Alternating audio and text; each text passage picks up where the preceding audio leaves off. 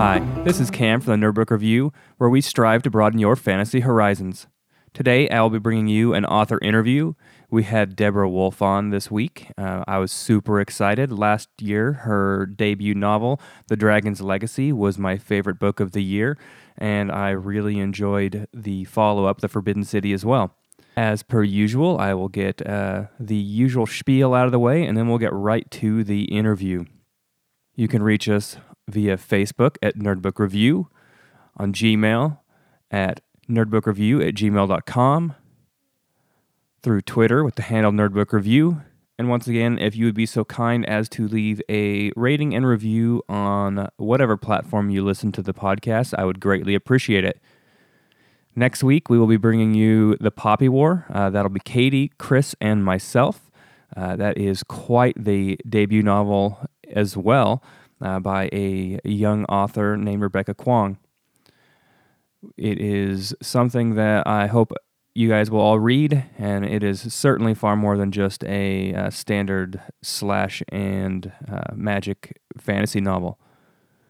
All right, well, let's get right to Deborah Wolf. Thank you. The Nerd Book Review is happy to welcome author Deborah Wolf to the podcast today. She's the author of The Dragon's Legacy and The Forbidden City, as well as Split Feather, an urban fantasy set in a different series. How are you today? I'm very well. How about yourself? Hey, I'm doing great. Thank you so much for coming on the podcast today. Can you tell us a little bit about yourself? Well, not a whole bunch to tell. I'm a little bit of a barbarian, a little bit of an author, a little bit of an odd duck. Wanted to be an author since I was about 4 years old, but joined the army instead. I was an Arabic linguist and then a kind of a single mom, jack of all trades, before I finally one day just decided to say the hell with it and wrote the book that I'd always wanted to write, and it's kind of taken off from there. Well, that's awesome. So I guess I can see that Arab linguist influence with The Forbidden City and Dragon's Legacy then. Absolutely. Middle Eastern cultures were completely new and wonderful to me. I grew up mostly in a small Athabascan village in the middle of Alaska. I had never been introduced to any Eastern or Middle Eastern cultures, and during my Arabic training, a big part of that is cultural training, and I found it a really wonderful, rich world with fascinating history and fascinating people, and so of course I wanted to use that. Yeah, absolutely. And then I guess that Alaska background with Split Feather then?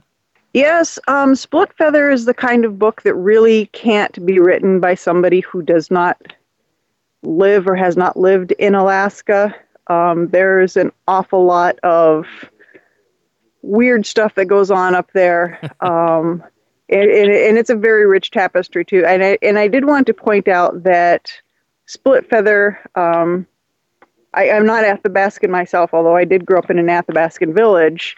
I moved there when I was 8 or 9 years old. I wanted to tell the story not through cultural appropriation and tell it from the point of view of somebody who is Athabascan, but from the point of view of an outsider looking in. And a split feather is a person who has been adopted out of the tribes when they're little, and it's like a feather that's been split. It can never quite belong to either world. It can never quite be fixed. So that was very important to me to keep that title. Yeah, and that was an unfortunate legacy both in Canada and the United States with Native tribe. Yeah, and it's something that's ongoing today. It's a tragic thing and something I feel very strongly about. So again, it's not something that's 1 or 2 generations out. It's something that happens every day in America, and especially up in Alaska. So. What was it that made you decide to actually write the first book? And which one was the first book? Was it Dragon's Legacy or Split Feather? Dragon's Legacy was the first book I wrote. The working title was The Heart of a Tuolon, which my editor very swiftly nixed. I had always, like I said, I wanted to be a writer since I was 4. And when you're a kid and you tell people, I want to be a writer, I want to be an author, the world tells you, you can't do this. It's a crazy thing. Nobody makes a living writing. Thousands of people want to write. Nobody ever does it. And it's difficult not to hear those voices when it's an overwhelming theme. And fortunately for all of us, once in a while you get a crazy person who decides not to listen to those voices and goes off and does this completely insane thing. Last year, The Dragon's Legacy, it was my absolute favorite book. How did you just come up with such a rich world? Did you do a lot of like background work, or was it something, that story that just came out? Or what was your process for creating that book? Well, world building itself comes pretty naturally to me. It's a very organic process, and the character building comes easily to me also. I just see it in my head as a movie. A lot of folks have said that that my books are very visual and they can picture things that I've written. I picture it in my own mind first, like I'm watching a movie and like I'm directing it. I'll have the action start and go back and start over again. And a lot of it is deliberate choices too. Like I would take an average trope, like the desert society with a sexually repressive culture, and it's patriarchal, and everybody wears a whole bunch of clothes all the time, and nobody has any fun. And I would really try to turn that on its head, where it's a matriarchal society instead of patriarchal. And, the women is a sign of contempt. The warriors will yank their vests open and bare their breasts to show that not only do we not need armor, we don't even need shirts, because you're, that weak of a competitor. And so a lot of it was deliberate, but a lot of it just kind of crops up as I'm writing too, because the characters really do have voices of their own. It wasn't supposed to be such a big book to begin with. I was just going to do a standalone sword and sorcery in the desert, like you're supposed to do for your first book. I was thinking probably 90,000 words, one point of view character. But then her mom, Hafsa Zaina, was so interesting that she got a point of view, and everybody else just kind of crowded onto the bus. So I got stuck with a whole bunch of characters. Yeah, it is just such a well fleshed out world. I know I was joking with some friends, and I think even with my review that I left of this, that I read a lot of novels, and I think, you know what, with some really good work or with a lot of editing, I could probably write a novel this good. And then I read a novel like yours, and I'm like, you know what? There is absolutely no way I would ever come up with the level of world building that you came up with in this novel. And I'm like, oh, man, this is just, it really is. It feels so alive. And I think maybe it's because I'm a reader who, I see that movie in my mind, but the way that you wrote just worked perfectly for that, I stayed in that movie in my mind for, hundreds of pages at a time. Well, thank you. That's very flattering. I feel like that about a lot of different authors that I read. Patrick Rothfuss is one of them. Obviously, his Name of the Wind is so lyrical, but so clean and detailed, where sometimes I think I was writing off the cuff. All of his writing feels very deliberate, like he obsessed over every paragraph and every word in every paragraph. And then you got Nnedi Okorafor with her, for instance, her Who Fears Death. It's so on point and so precise. I always feel like I'm too scatterbrained to write something like that. And Robin Hobb with her character building, her characters are very, very real to me when I read her work. And she makes me ugly cry about every 100 pages. I go back and see how long it's been since the last time. It's about every 100 pages. So to hear somebody say that my work has that same effect on them is pretty humbling, actually. I really enjoyed Split Feather as well, and I'm not usually a huge urban fantasy fan. And How did you go about like writing that one? I know that you mentioned that you had your premise based off of your childhood, but was the like the mythology within that also part of that tribal culture? Yes and no. I walked kind of a fine line because it is a borrowed culture, and I'm very cognizant of that fact because there is so much cultural appropriation that goes on. What I really wanted to do with Split Feather was provide a Native American protagonist, so that somebody who's Athabascan can read this and go, "Oh, hey, that's me. This is awesome." And apparently I've succeeded in doing that. But I did not want to be that prototypical white girl who goes in writing about something she doesn't know, because I will never know Athabascan culture in the way that somebody that, some of my friends who, their culture stretches back generations, they have that right. I don't have that right. And I would never have the skill set to do it correctly. So I wanted to write, like I said, somebody who belongs to that culture but doesn't belong to the culture. And a lot of the stories are there. The stories are real. I was fortunate when I was little, and when I was, as late as my junior high and high school years, I got to sit and listen to the late and impossibly great Catherine Atla, wonderful elder who was a traditional storyteller. I got to listen to her tell these ancient, amazing stories. So I wanted to give the spirit of the stories without actually stealing them and giving them in their entirety. So the stories that I have presented are true to the spirit and true to the belief system, and the worldview of the Athabascan culture, without being directly taken, because that, like I said, that's not my right. That's not my place to do it. A little bit like one of those, like one of the sand paintings that's made just for tourists and not, for actual magic purposes. I gotcha. Is that a series then? Yep, it's a series. I have at least one more to write.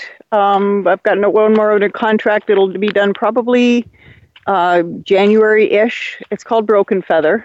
I'm not going to tell you a dang thing about it because it's going to be short and fast and dirty like the first one.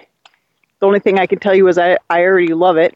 And then it's supposed to be a twin series where there's the Daughter of the Midnight Sun and then the Son of the Crescent Moon, which is told from the point of view of an American Muslim boy who has some unique magical abilities. And some of the characters from his story have already cropped up in Siggy's story, although that comes out at a later date. Oh, well, that's very cool then. Are you going to have another book come out this year? Yep, The Forbidden City is my only book that's coming out this year. The Seared Lands is the third book in the Dragon's Legacy that should be coming out in April of 2019. Broken Feather is supposed to come out in September of 2019. Awesome.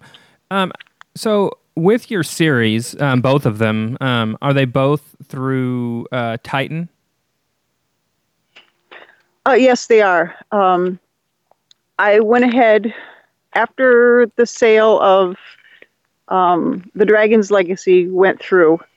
Alice Nightingale, who was the editor who picked it up, took a different life path. And so my story got dropped into Steve Sapple's lap, and Steve is the head acquisitions editor at Titan, and he was understandably busy wrapping up some other projects at that time. So while it kind of waited to see where we were going with that and how many books they wanted and all of that stuff, I went ahead and wrote the first book in a second series because not knowing exactly what they wanted me to do with the first series, I didn't want to commit all my resources to a second book in that series and then have the whole thing just kind of go kaput. So I wrote a first book and a second series. Neither my agent nor my editor was overly excited to hear that I was writing urban fantasy, because apparently it's just dead. But fortunately, my agent read it, loved it, passed it on to my editor, who also read it and loved it. And so The Ugly Duckling became a swan. And I've been getting some really good feedback on it. A lot of people have really liked it. Yeah, well, that's awesome.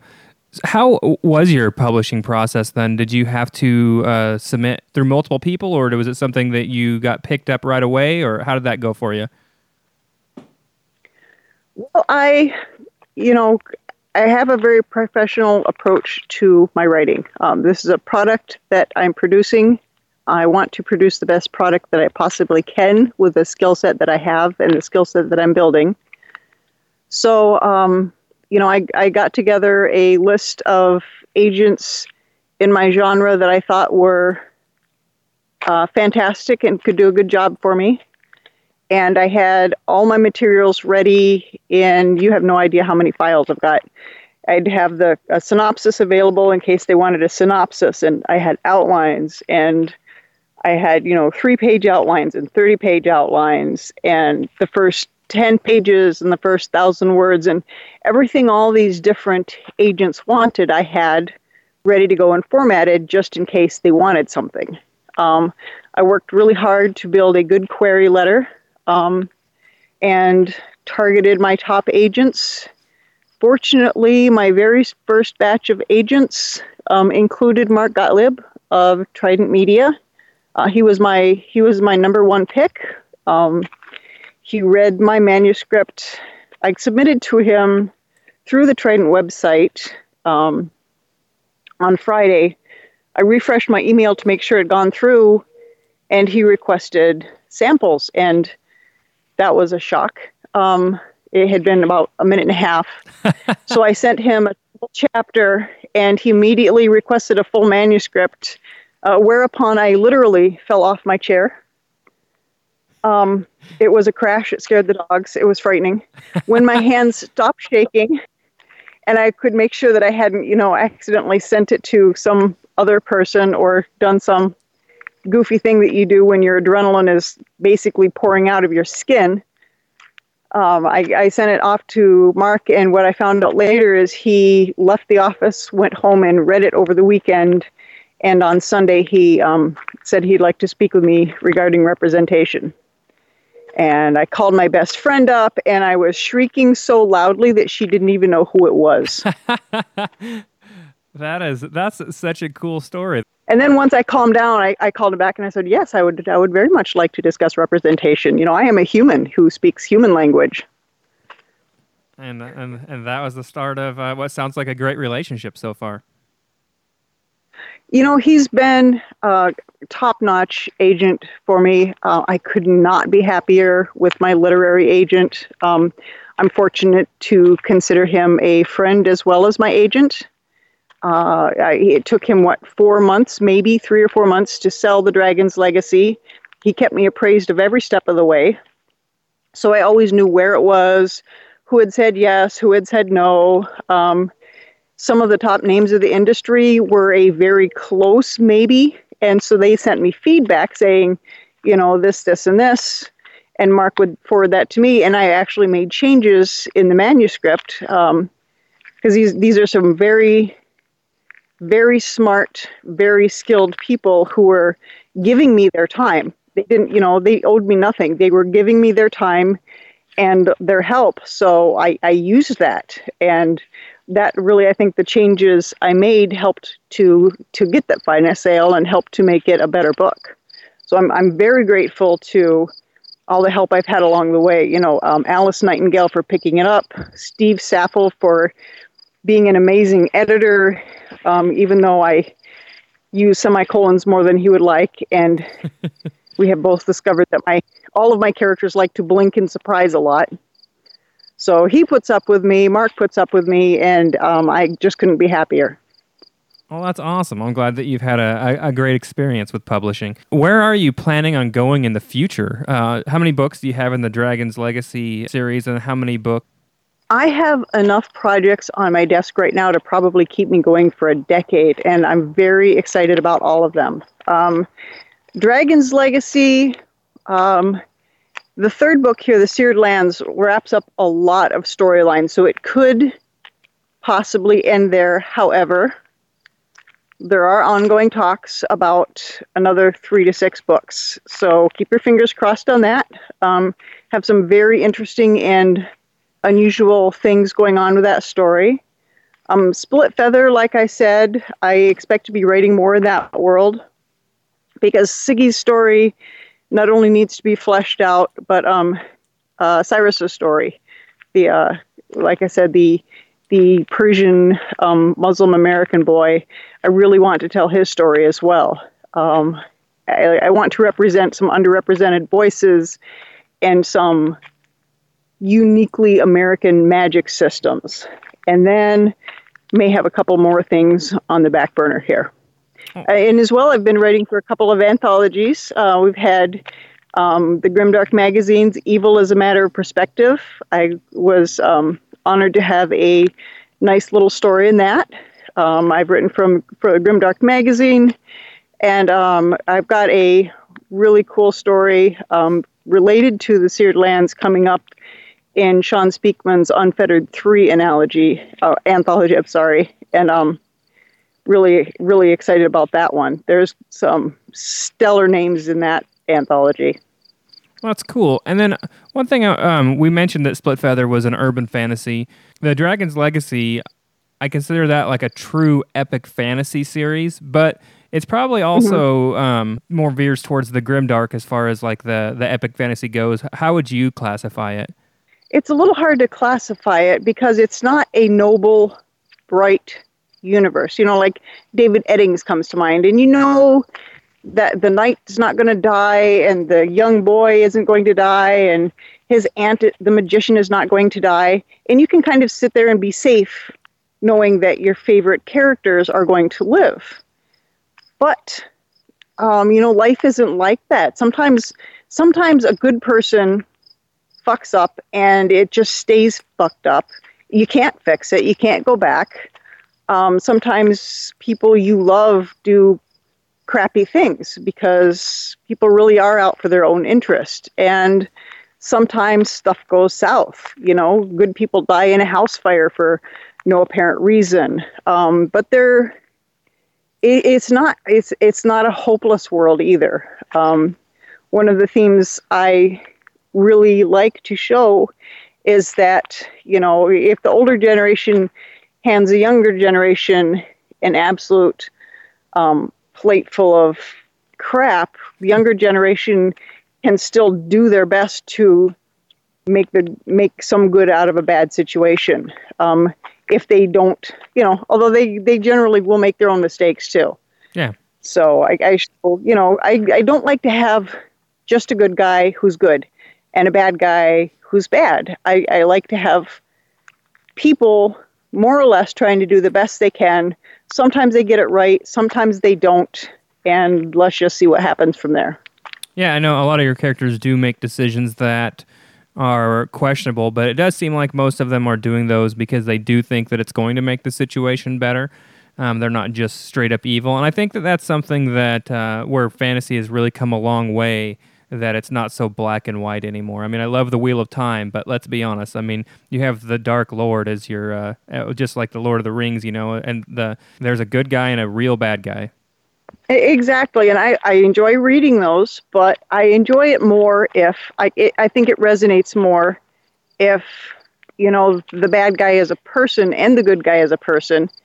And when you think about it, if you think about World War II, you could tell a story of a German soldier who was pressed into service and make it be sympathetic. You can tell a story of an Allied soldier pressed into service and also make that sympathetic. And then you set them at odds with each other, and that's more of a story. Because here's two characters that you can sympathize and empathize with and relate to, and they both have stories that are believable, and yet to each of them, the other one is the bad guy. I think that's more interesting and tells more about the human experience than just, oh, I'm good because I'm good. And being former military myself, I know that when I was a young soldier, the world was a lot more black and white. There was good guys and bad guys, and we were the good guys. Now that I'm not a young soldier, I see a lot more colors in the world than just the black and white, and I think that that's more poignant. What made you decide to go that route and become a soldier when you were probably right out of high school, I'm guessing? I'm a terrible salesperson. That's what happened. I was trying to talk my little brother into going to the Army so that he could get some discipline in his life. I was living in Hawaii at the time. I was working as an underwater photographer, having a good time, and I oversold, and I ended up joining the Army. Also, I wanted to go to Siberia and go fishing in the worst way. So I thought if I join the Army, learn Russian, get out and get an MBA, I can go over, because this was right when the Soviet Union was getting ready to disband, which, pretty much gives you an idea of my age. But then I could go over and I could teach American-style business just as a way to support my fishing habit.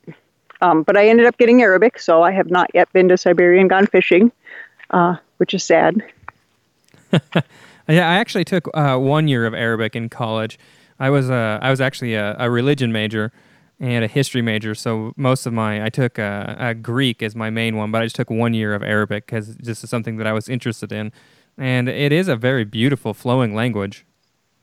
It is. It's a fascinating language, and a neat thing about studying languages too is it gives you the ability to, even in your mind, think different types of thoughts and to hold different worldviews in one body, because there are concepts that you can express in one language that you cannot express in the other language, and thought patterns that you can't really have in one language that you can have in another one. So I really wish that all of our schools would teach at least a second language.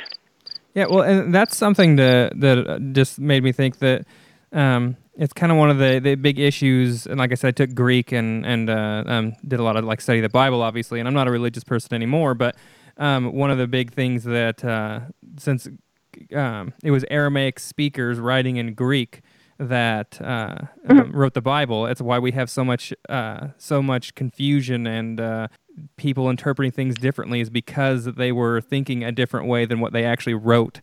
And so it's something that's funny to me, and that's one thing that I guess that the Quran has that's a little more pure, since it has to stay with the Arabic. Well, on the other hand, you have modern day speakers trying to glean information and sense out of a current leader's tweets that are 30 seconds old and still having difficulty doing that. So, just because you speak the same language and just because you're contemporary doesn't mean you're going to understand what the hell was going on. No, sometimes things seem to have gone very, very awry, don't they? Speaking of grimdark.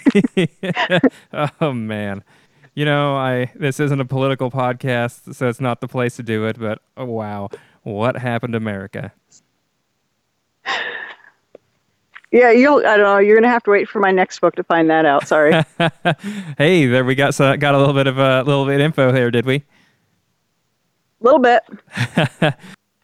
Yeah, I'm doing my absolute best here. But one thing we can speak about, though, because it is in The Dragon's Legacy, and I find that in speculative fiction, in writing speculative fiction, you can put a lot of social and political commentary in a way that people might be closed off to if you were writing about Chicago and you're writing about race relations. People go into that with preconceived notions and shut down their ability to think critically or to hear critically. But in a speculative fiction world, I've already told you that there's a dragon gestating in the middle of the world, and there's, giant robotic spiders and priests that sew dead people's arms onto themselves to make them look more like spiders, which, by the way, is gross. And so I've already gotten you to suspend your belief system a lot. And then if I sneak in some political commentary or some of my ideas about how othering another people who are maybe less unlike you than you think is not a good idea, people might be a little more open to letting that filter get through their filters than they would be, like I said, if I was writing about Chicago. Yeah, well, and I think that especially if you do it well like you have and it's subtle, then that's definitely something that can open people's minds. Although something that you said that is not directly related to what we were speaking about, I do love that one of the first 1-star review of your book I saw, though, was that there aren't even any dragons in the book.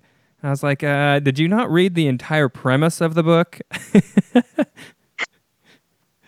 Right, and the sun dragon really is a thing. The sun dragon isn't just a concept; he really is there. Yeah. I don't make that completely. You don't completely get it yet. It shows up a little bit later on, but yeah, there is an actual dragon, not a mythological dragon, but an actual dragon gestating in the middle of the world. So, yes, just one big one.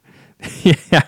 Well, and like I said, I that's what I assumed was. I assumed that was actually the case, but I just loved the review where I didn't even have any dragons. Right. Just dragon? one. Yes. Well, two dragons. Yeah. Well, is there anything else that you would like to talk about with either your writing or anything else you'd like to, your places that you'd like to be reached on social media as well? All right. Well, you can find me on Facebook, Deborah A. Wolf. I'm on Twitter as the Bard Queen. I have a very neglected, sadly neglected, long neglected webpage, DeborahAWolf.com, which I will get around to one of these days when I'm not under such a tight deadline. I generally have, just a couple of months to knock out an epic after I'm done with all of the extensive, ridiculous 300 pages worth of outlines that I do ahead of time.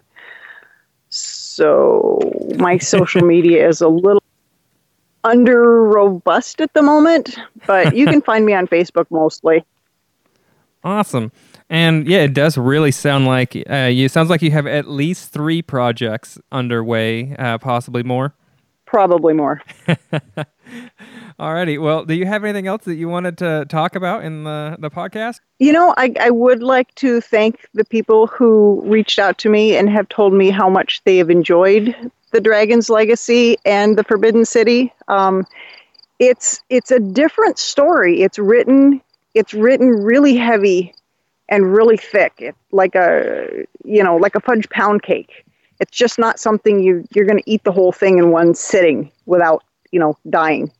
It's written for a very specific audience of really smart people who read a lot of fantasy and like a bigger, more intense story. I wasn't sure how it was going to be received because it's not something that has a very broad audience. And a lot of people have just really gotten it and have really loved it. And those are the people that I wrote this for. And I just want to say thanks for letting me know that I got it right. Well, I think that the thing is that a lot of people aren't writing the epic fantasy the way that you wrote this epic fantasy anymore. I think that this is something that was done a lot more in like the 80s and 90s, and now people seem to do a lot more of like single point of view stories or things like that.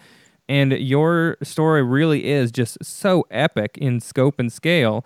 But I mean, like I said, I just loved it so much and was able to just visualize it. And I guess maybe that's because that's the way that you write as well, visually. And I think that it's a book that anyone who loves the traditional epic fantasy should love this book. I think it's just something that we don't see quite as much anymore, and I'm not sure Maybe it's because, the shorter attention span of social media world or something like that. I think that has a lot to do with it. We've become used to books that are, quick and dirty, and I don't mean that in a bad way, because I like books that are quick and dirty. I like urban fantasy. It's a lot of fun. I like stuff that I can sit down and read at one go, but I also once in a while like to be challenged by something like, George Martin or, Abercrombie or something like that, something with just a little more meat on the bones. And I really wanted to write one of those. I wasn't planning on doing it for my first book, but what the hell, it happened. Yeah, you don't have a chest of previously written stories sitting back there then, huh? Exactly. And kudos to my agent for being able to sell that right off the bat. And then poof, 3 months later, in urban fantasy too. Like, I don't even know what this person's doing, but it's okay, so I guess I'll sell it. Awesome. Well, hey, I really appreciate your patience, first of all, and with all of my delays that I've had, and I thank you for just talking about your books with me. It's something that, like I said, I've really, really loved the books. Both of them have been just awesome. I'm going to be honest. I'm hoping that it's 6 books and not 3 that you end up writing more in the series. And so just thank you. Oh, you're welcome. And thank you very much for having me on. All right. Well, you have a great day then. Thanks, you too.